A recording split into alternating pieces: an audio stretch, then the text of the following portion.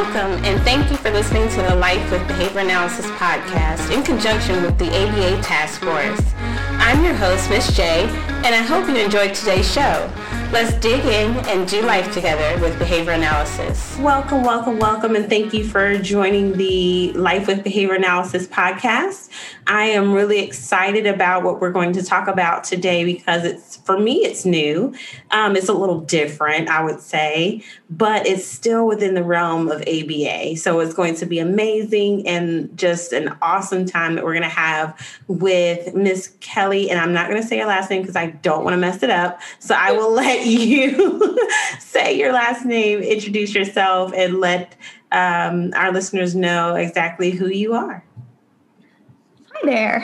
I'm Kelly Siphon, and it is a hard one. I always joke that every day of driving class is really exciting because my teacher realized it was like what you do to steal gas literally every day. It was super fun. So gotcha. It's like, dude, that's enough. Yeah, every day, siphon, like stealing gas. All right, cool. Well, I'll use that for the rest of my life. Yep. It works for me. I'm the owner of Applied Behavioral Happiness, and I am super excited to be here today. Excellent. So we're going to talk about creativity in ABA. So first of all, what do you mean? Because, aren't we all creative in some way when we're, designing our programs or making materials? Like, what do you mean? I love that we're starting there because that is absolutely true, that we are all creative in our own ways, that we all have creativity in us. We're not born with creativity that somehow beautifully manifests within ourselves, that only certain people get that gift. It's something that is genuinely able to be developed. It is a skill set. And because of that, it's a beautiful thing to come at from a behavior analytic perspective and go, oh, we can make some cool changes here. We can develop this in our staff. We can develop this in ourselves, and then we can develop this in the people that we work with. And what a wonderful gift to be able to give those around us to develop their creative abilities as a skill set. So you said we're not born with this creativity. It's something that's developed. So how do you develop creativity? Certainly. So, of course, we're going to see some phylogenetic and some ontogenic components to this because we can see pass through a family some genetic predisposition to certain types of creativity, like if you have really good pitch and you listen to a lot of music, you might have more creativity in terms of music. Where most of my study and education has focused is on creative problem solving. And looking from that angle and going, okay, what are the steps in creative problem solving, which there's a lot of research on. And then from there, how do we develop each of those skills within it? How do we develop the ability to think of more ideas? How do we develop the ability to look at those ideas and make them into better ones or cull the ones that won't work out? All skills that we can work through. And then from there, how do we implement it effectively? We sort of get into some more OBM stuff at that point. Okay. Pieces of it. Yeah. So with those bits and pieces, like if I were that person who had this perfect pitch and like, what do I do with it to make it something different, something new, something innovative? So some of the tools in creativity and developing creativity, especially in creative problem solving, is we start with defining the problem, which sounds extremely behavior analytic. That's what we do too. So the way that they often in that side of research will define a problem is they'll say, okay, what's the opportunity? In what ways might I? And then put in what might happen. So in what ways might I sound different from somebody else who has a similar voice? Or in what ways might I create a new sound? And going through and looking at it that way can kind of reframe, so we can start getting into, relational frame theory and thinking about how we're looking at these different things, can reframe how we are viewing this challenge and this problem and turning it into an opportunity for innovation. From there, the biggest thing in my opinion, and as shown in a lot of the research, is to separate your thinking and creating time from your judging time. That is a huge thing. If you take nothing else from this podcast, everyone listening, separate your thinking time from your judging time. Keep those different. Your thinking time is when you go and you get out everything your brain will let you get out. You really pump as hard as you can. And what you're going to find when you're practicing this at first is you hear a lot of, oh my gosh, I'm so dumb. I can't think of anything else. I don't know what to do. You'll start hearing those verbal behavior responses occurring in your head. And every time one of those occurs, an idea isn't. Right. So that's right. Practice. Yeah. You got to be able to recognize those and then choose a different response. Hopefully a novel idea response. And the big thing on not judging there is, first of all, recognizing those behaviors, but second, going, I'm going to say this or I'm going to record this response before I worry if it's good. I'm just going to get it out. So how can I sound different? I'm going to sing with my feet. Great. It might be the worst idea ever, but you got to get it out first. And if you get it out, then you can use it. If you keep it in and judge it and tamp it down, it's never going anywhere. And I think after you've practiced that and you're getting really good at that, then you can look at, okay, now let's turn these into actual usable ideas. But if you try to do that at the same time, you're just stifling your own ability to think. Wow. So you said this is like creative problem solving.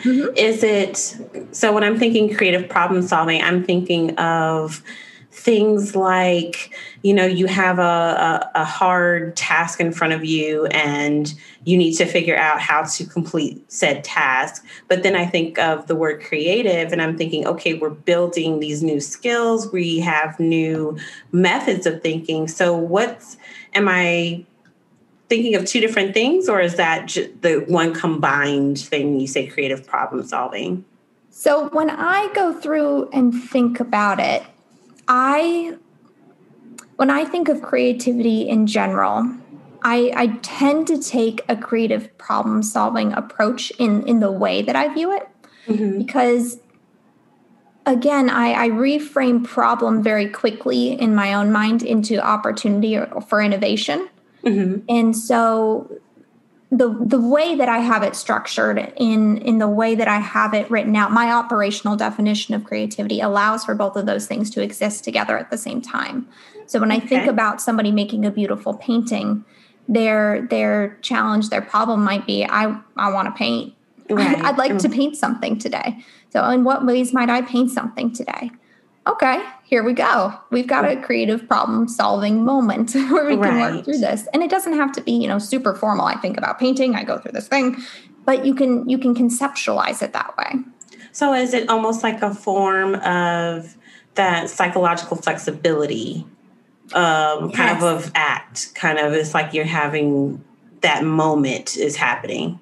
Absolutely. I think that as we see more research into creativity, we will see more from ACT and RFT and some of this new wave of behaviorism coming through and going, okay, there's some really radical ways that we can look at this and maintain that it is behavior and maintain our study of the behaviors involved while looking into some really interesting covert things and some really interesting private events. Right. That would make sense because like I said, when I think of creativity, I'm thinking of, the Picassos or, these, the Vivaldis, all of these amazing people who put out or who had this output that society deemed as important and valuable. So when I think of creativity in ABA, I'm thinking, okay, are we talking about, all of the big names of Skinners and Hanley and all of these people who have this output, or are we talking about something different? So that's an often debated topic. And the best way that I've seen it quickly run through is there's two kinds of creativity. You've got little c creativity, which are the fairly ordinary things that come up. And then you've got big C creativity, which changes the world. It's that painting from Picasso. It's that piece of new music that's completely different. It's that invention that changes the world. It's the internet, those creativity things. And while we may not be predisposed to quickly reach those big C type innovations, every person can get closer to it and can really influence how well they work through the little C's, the little creativity things that affect everyday life and affect the people around us really effectively and efficiently, just with the things we've talked about already. Right. Okay. So what does the research say about creativity? And then I want to go further into how do we apply this to ABA? So first, what does the research say?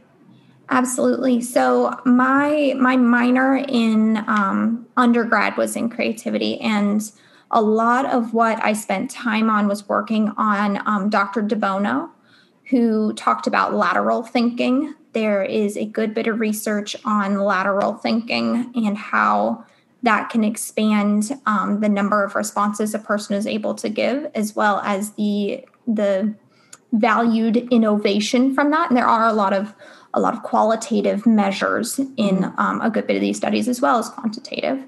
A good bit of my studies were in the creative problem-solving process, especially the work of Treffinger. And that is looking into what are the steps through how we can go through working on different problems and things. I'm going to look to my notes a little bit. Okay, no problem. Love some of the things that we have seen out of the ABA world. On creativity. I believe it was year before last, the ABAI had a creativity panel, although I may have my years mixed up. Cabina, Morrison, and Lee in 2006 did a great just talk about what's going on in creativity and talking about different ways that we look at it and looking at different studies that have gone through.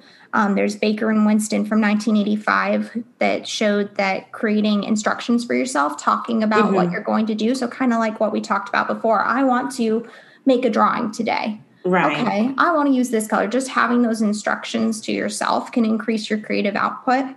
There's a lot of little pieces through. I think if someone is looking to learn more about ABA and creativity, the first place I would send them is probably to, let me see if I can find my notes.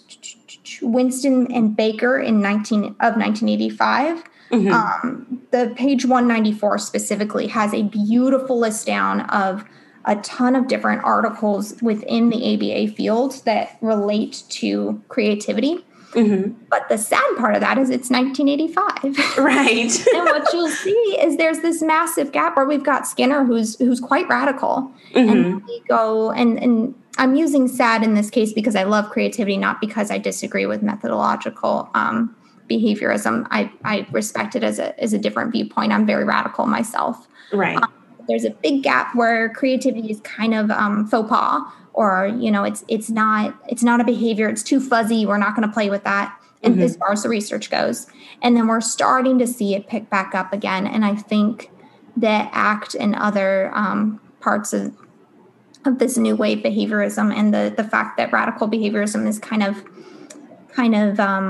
cool these days has helped with that. Right. So I know you said it was 1985, but where do you think the shift happened what was the shift, I guess you could say, between 1985 and then the now emerging new wave of research with creativity? I think, and this is purely a hypothesis on my part, I have no evidence behind this. Okay. I think, having looked at the timelines and tried to figure this out, that as behavior analysis began to be focused as applied behavior analysis as it is related to what insurance will pay for care of children with autism, the focus of research, the focus of grants, the focus of our world kind of changed. And I think that the timelines line up fairly well, that would be my hypothesis for the change. It wasn't the thing to do for quite a while. There was Right. there was other research being done that was considered extremely important and probably far more important for making changes in people's lives.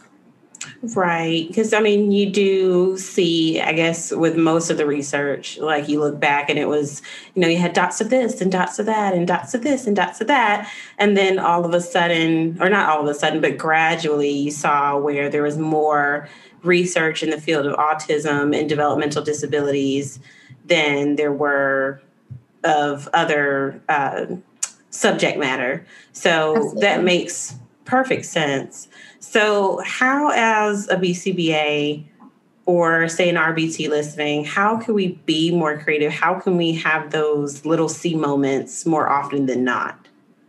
So just like with any other behavior, practice for fluency. Mm-hmm. And what I have done in my research in the past is work with students to go, okay, for 1 minute, think of as many things as you can related to this and that. So quite often I'll do playing with a child, stimulus A, stimulus B being a random object like a small chair. Mm-hmm. And then you tell me, during this minute, as many things as you can think of. And then what we do afterwards is we go through and go, okay, we had these sorts of ideas. How could we have expanded on this one? The term used sometimes is hitchhiking. Mm-hmm. How do I take this idea and hitchhike off of it to get the next idea and hitchhike off of that to get the next idea? Then when I run out of things down that road, I can come back and I can start working other directions. And the way that I've conceptualized it, and I've debated heartily with a number of BCBAs on the best way to conceptualize it, is looking at relational frame theory and some of the different, like, okay, can I find something opposing? Can I find something the same? And then other people will look at it and use stimulus equivalence in order to conceptualize it. And I respect certainly both conceptualizations, and I really love having the discussion. And I won't act like I'm an RFT expert by any means, but right, I understand. Yeah, going through and using that as a way to look at the deep verbal behaviors that come into play when you go, okay, there's a chair. It's a small chair. I'm playing with kids. It's now a blue chair. I paint it red. I paint it green. Now it's green, so it's like grass. So now I'm going to make a chair out of grass. And now the chair that I'm the grass is on the grass, and the chair out of grass is in the pool.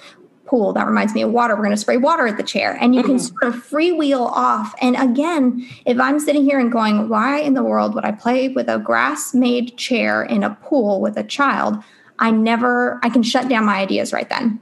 But if I just let myself freewheel out and practice working at this to fluency, what I'd really like to see is about 1 per second for 60 seconds. I found that to be a really strong mastery criterion. Stressful, but strong.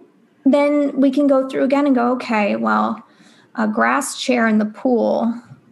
Is there a floaty that's shaped like a chair that's green? Like, oh, that could be an idea. What if we do like a little miniature thing and we can practice, in a little play pool or a little water sensory area, and I can start taking these crazy ideas and use them to create really new and interesting ways of teaching things, of playing, of connecting with the people that we hope to bring wonderful new ideas and experiences to. So yes, practice. Gotcha. So I know you said, you kind of do the hitchhiking and you take one idea and then you kind of run with that, and then you come back to another idea and you run with that. But for those doing programming, like, how do we take, say, I don't know, a skill like eye contact and then run with it? Like, how would you practice that? So again, I would frame the problem. So whether we use classic behavior analytic terms with an operational definition, whether we're going to go more of like a precision teaching type route and put together a pinpoint, or whether we're going to go a creative problem solving sort of route and go with in what ways might I? I'm going to go ahead and go that last route for this moment, but we can certainly explore the others as well. So in what ways might I increase eye contact? Right. That could be one. All right. So I could start thinking about what do eyes mean? Is it contact with me? Could there be eye pictures on the wall? Are we cool with looking at a book that has a picture of a bear with eyes. Like, is that kind of eye contact a good place to start? There's a lot of different ways that I can interpret that opportunity to make sure that we're starting where everybody's comfortable and that we're starting in a way that works well for the situation. So again, I would use that same thing where I've got my problem defined, and now I'm going to freewheel off and spend some time just thinking of ideas, and then go through and judge whether or not they'll work. Like, I could paint giant eyes on the wall that are 5 feet by 5 feet. That's an idea. Right. Or we could put them under a microscope, and when the child looks down, they're seeing these cool little eyes in a microscope. Very different ideas, but would both help them with their comfort around eye contact, would both be a respectful way to help them develop that skill, if that's a skill that we're looking to help with. I don't know. Let's check. Yeah. Let's have these ideas. Let's have these conversations. If you got a kiddo that's way into science, well, I know which one I might try. Right. I might have thought of that if I judged it first. You know what I mean? Right. Like, I didn't even think of, like you said, a kid that's really into science and having a hard time with eye contact, like using a magnifying glass or using a microscope to have them look at eyes before, doing the transfer to looking at human eye, or not human eyes, but looking at someone else's eyes or looking at their nose or something like that. Like, I wouldn't have thought about that, because, you think of, first thing you think of eye contact, you're like, okay, you have to look at me. So you don't really think about that. With using these creative problem solving methods, we can slow way down and be like, hey, my friends, this is something, that might help you in the world in the long run, but let's look at it from how we can make this best for you, and how do you want to work on this? And then too, we have the time to go, all right, we've done this slow enough where we can go, this is plenty enough to help them access what they need to in the world, and we don't need to teach any further, because now we're just pushing past the actual skill needed, or pushing into a place where their discomfort is higher than any possible positive outcome they could get from it. So it's really cool to be able to slow down and go the creative route in order to ensure consent and to ensure buy-in from the person you're working to help. Right. So how would you approach creativity, say, with maladaptive behaviors? Because it seems like, oh, okay, I can think of all of these cool, innovative new ways to teach skill acquisition, but what happens when I'm trying to decrease the behavior? So I work with a lot of very verbal friends at this point. And the kids that I work with, I call them friends, so you'll hear me throughout. So my friends these days are very, very verbal generally. And they're usually vocal verbal. And they will often have behaviors that are maintained by access. So I really like that thing, which means if I, Kelly, say, no dice, that's not available, my friend, they're not feeling it. Right. we're having some big feelings over that. Yeah. And one of the things that I have found is if I can reframe that moment into a creativity exercise instead of a direct no, we can change that reaction. So you'll hear me a lot working with kids. They'll say like, can we take all the furniture out of the waiting room and bring it into our room to build a fort? No. That sounds super cool, but no. But no. Especially not in the time of COVID. Ain't happening. That's a no never. There's times when we have no's, and that's a no never. I'm sorry, friend. Right. So instead of just going like, nah, I'm sorry, buddy, and going straight into some empathizing statements, which we often use here, like, hey, I know you really want to do this. I'm so sorry that we can't. I feel disappointed too. Sometimes it's better to go, man, I wish we could. If we could take all the materials out of the waiting room, I wouldn't take them to our room. I'd put them on the roof. What would you do? And we start having this imagination moment where it becomes this new game where it's still a no. Right. But in that moment, we can go, well, I'd go to the moon. Well, I'd take it to McDonald's. Well, I would buy the chairs ice cream, but I'd tell the table, no ice cream for you. You can create this fun little game from it where we're practicing an alternative response to reaction to that aversive stimulus, and one that's really, really helpful. Because if a friend tells you no and you go, that's all right. If you had said yes, then, we'd go and do it on a safari and it would be so much fun. Then you've got this new, interaction that can occur. Right. So you've taught two skills in one almost, or multiple skills in one. Absolutely. I like that. I really like that. So what about our non-vocal verbal friends? Like how would I say use creativity to decrease, say, aggressive behaviors or self-interest behaviors? Like how would we use creativity in those areas? Do you have a specific function in mind? Let's go with, let's say the aggression is denied access. No, because we did denied access. No. Let me take that back. Okay. I accept. Let's say attention. Let's go with the attention function. Gotcha. So, of course, as a behavior analyst, my first thought is on the antecedent intervention side. Right. So what kind of creative attention can I apply for this friend? And looking through and running preference assessments on different types of attention is probably something I'm going to consider, because if it's mom attention when she's talking to dad and that is like the gold attention, right, that's going to be way different than, me writing something down for a second, which, in behavior analysis, we're very familiar with. Right. So once I have the intricacies of some of that attention, or rather, let me back up. How do I know what to test for if I don't spend some time thinking creatively? Right. So going like, okay, well, mom was here. So what if mom was not here? What if mom was doing yoga? What if mom was on the phone? What if mom was talking to dad? What if dad was talking to mom, but mom was acting angry? And you start, going through all these different things, and you can go, okay, here's some ones I want to test. So that would be my first step of thinking deliberately creative while working through an attention maintained aggression situation, is how do we think of what's going to be the most worthy attention? And then once we're able to run that preference assessment, if we're, we've already figured out, okay, we've run our FA or FBA, we know that this is the most likely function. Now we're going through preference assessment to figure out exactly, wheedle it into what's really important. How do I provide that attention on an NCR or something that's going to be a really, really thick schedule so that we can take care of this on the antecedent side. So let's say it is when mom is frustrated already and talking to dad in a frustrated tone, happens to be one of the more the stronger SDs. Right. Which I've seen with friends before. Like one person's agitated and it's like, I don't know how to take this. Somebody pay attention to me and make it happy again. I'm going to hit you, Right. We're just trying to we're trying to get our needs met. We know that.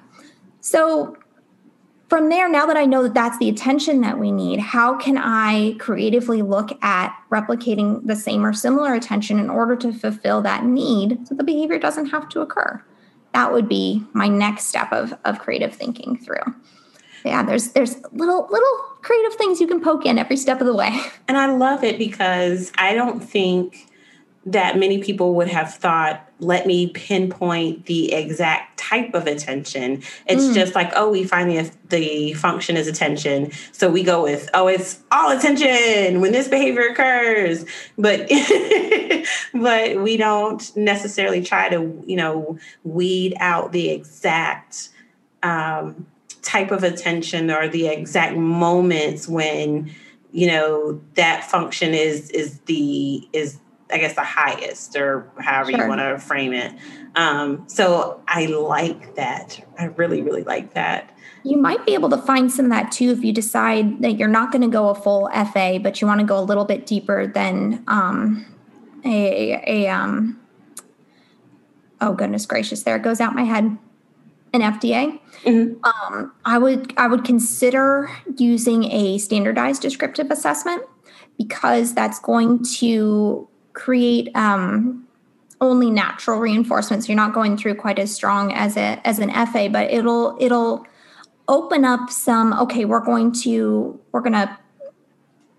pull attention for a moment. We're going to create that possible SD situation for the aggression to start, but you can, because you're only manipulating the antecedent and not the consequence, you can be a little bit easier off compared to an FA where you need to be a lot more careful providing that reinforcement for a behavior. And you can test some of those different types of attention during your assessment if you need to like hone it in a little bit faster instead of doing a whole assessment or ABC for a really long time and then a preference assessment. I love an SDA.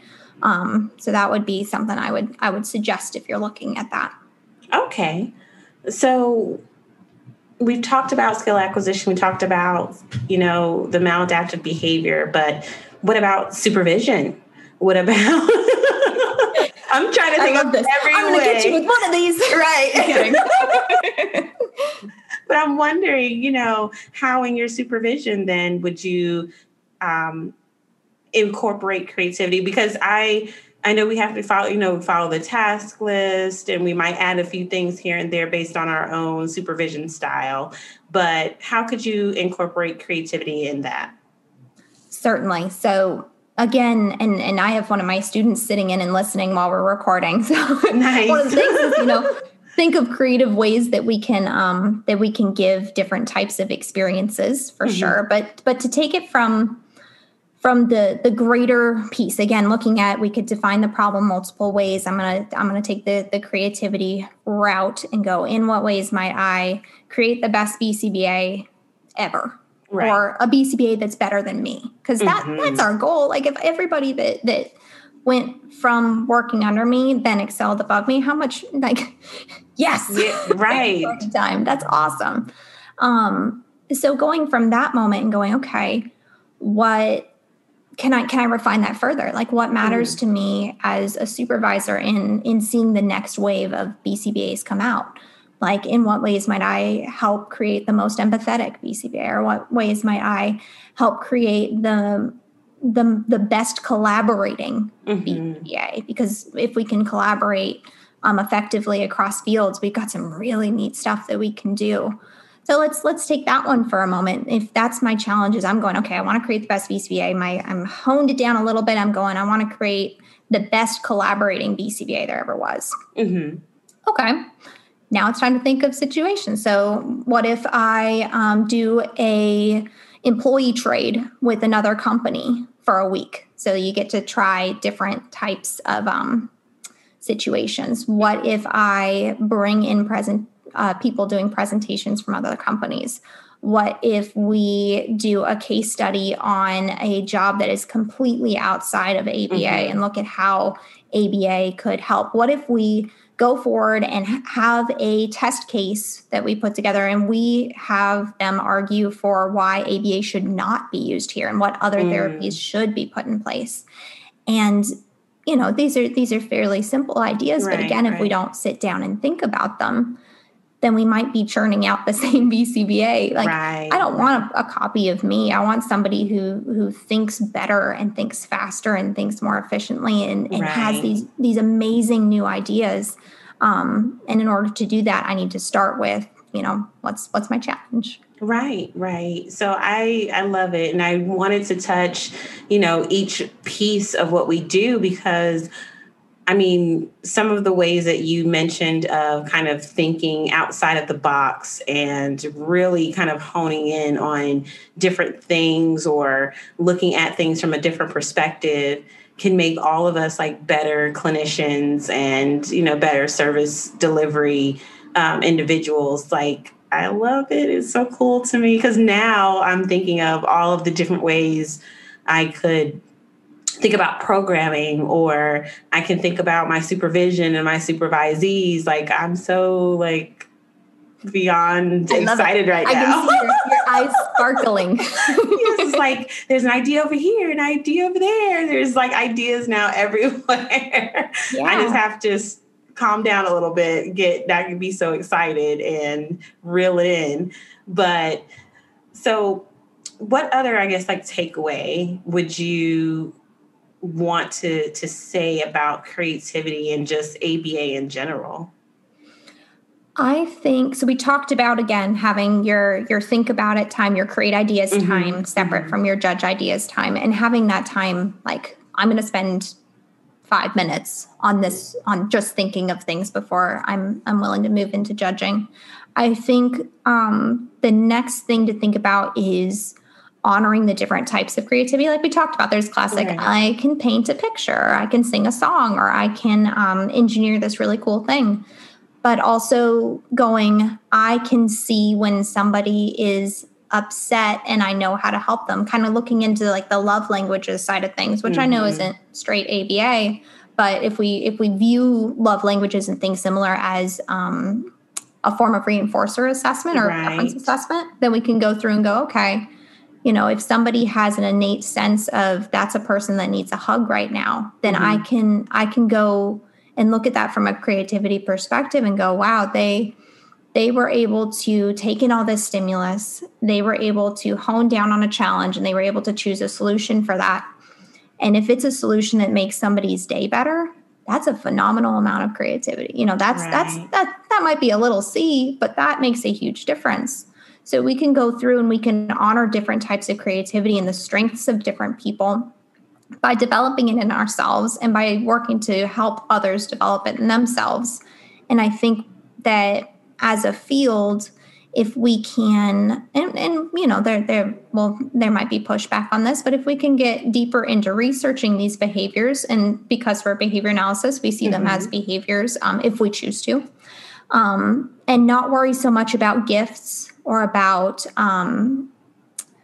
whether or not your dad's dad was a painter, what have you, and view it as something that we can study, that we should study, that we should develop. I think we have a lot we can give the world, and there's some beautiful things that we've not done yet, and I hope that we can continue to work toward and to be a part of as far as research goes.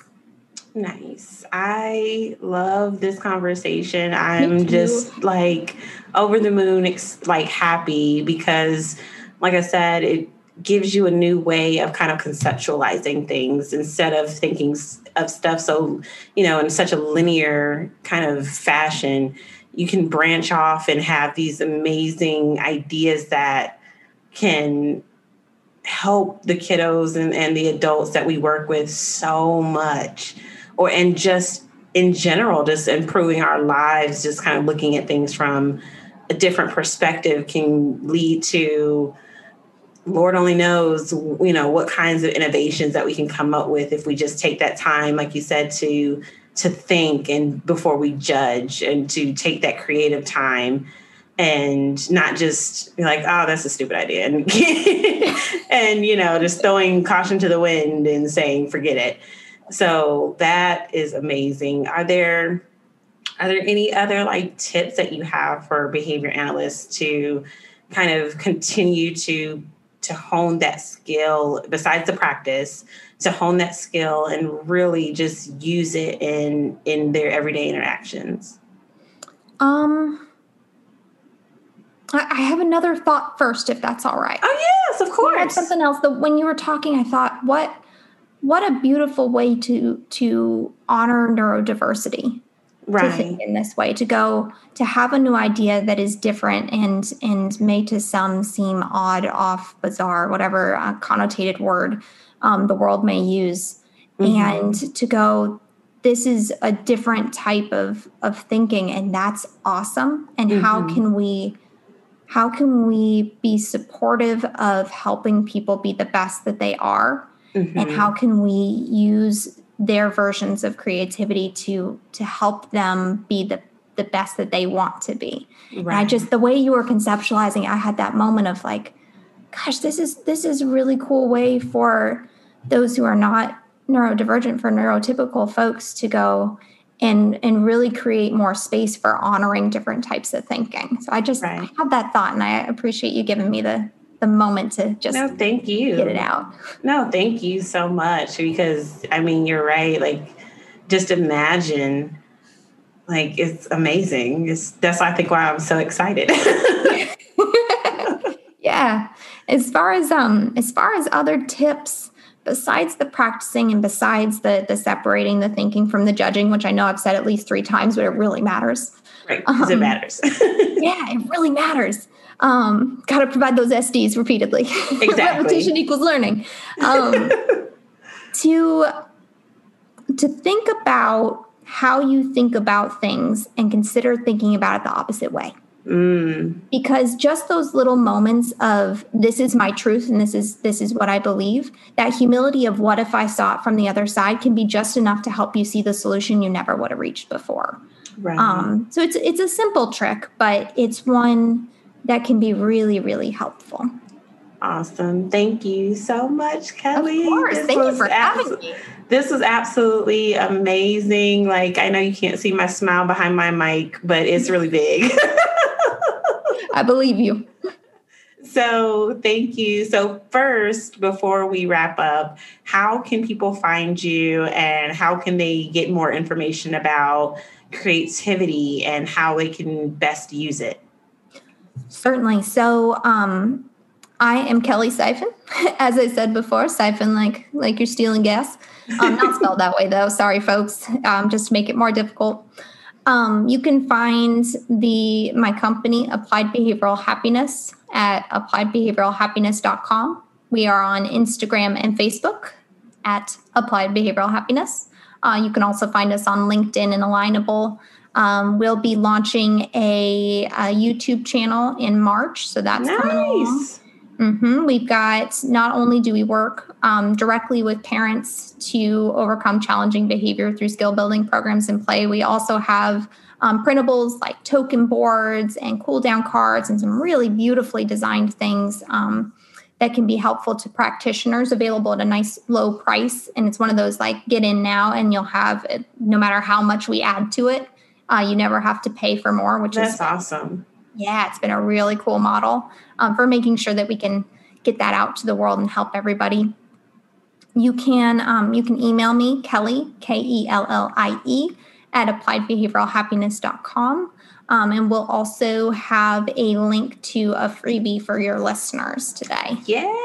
So guys, go to our website, lifewithbehavioranalysis.com.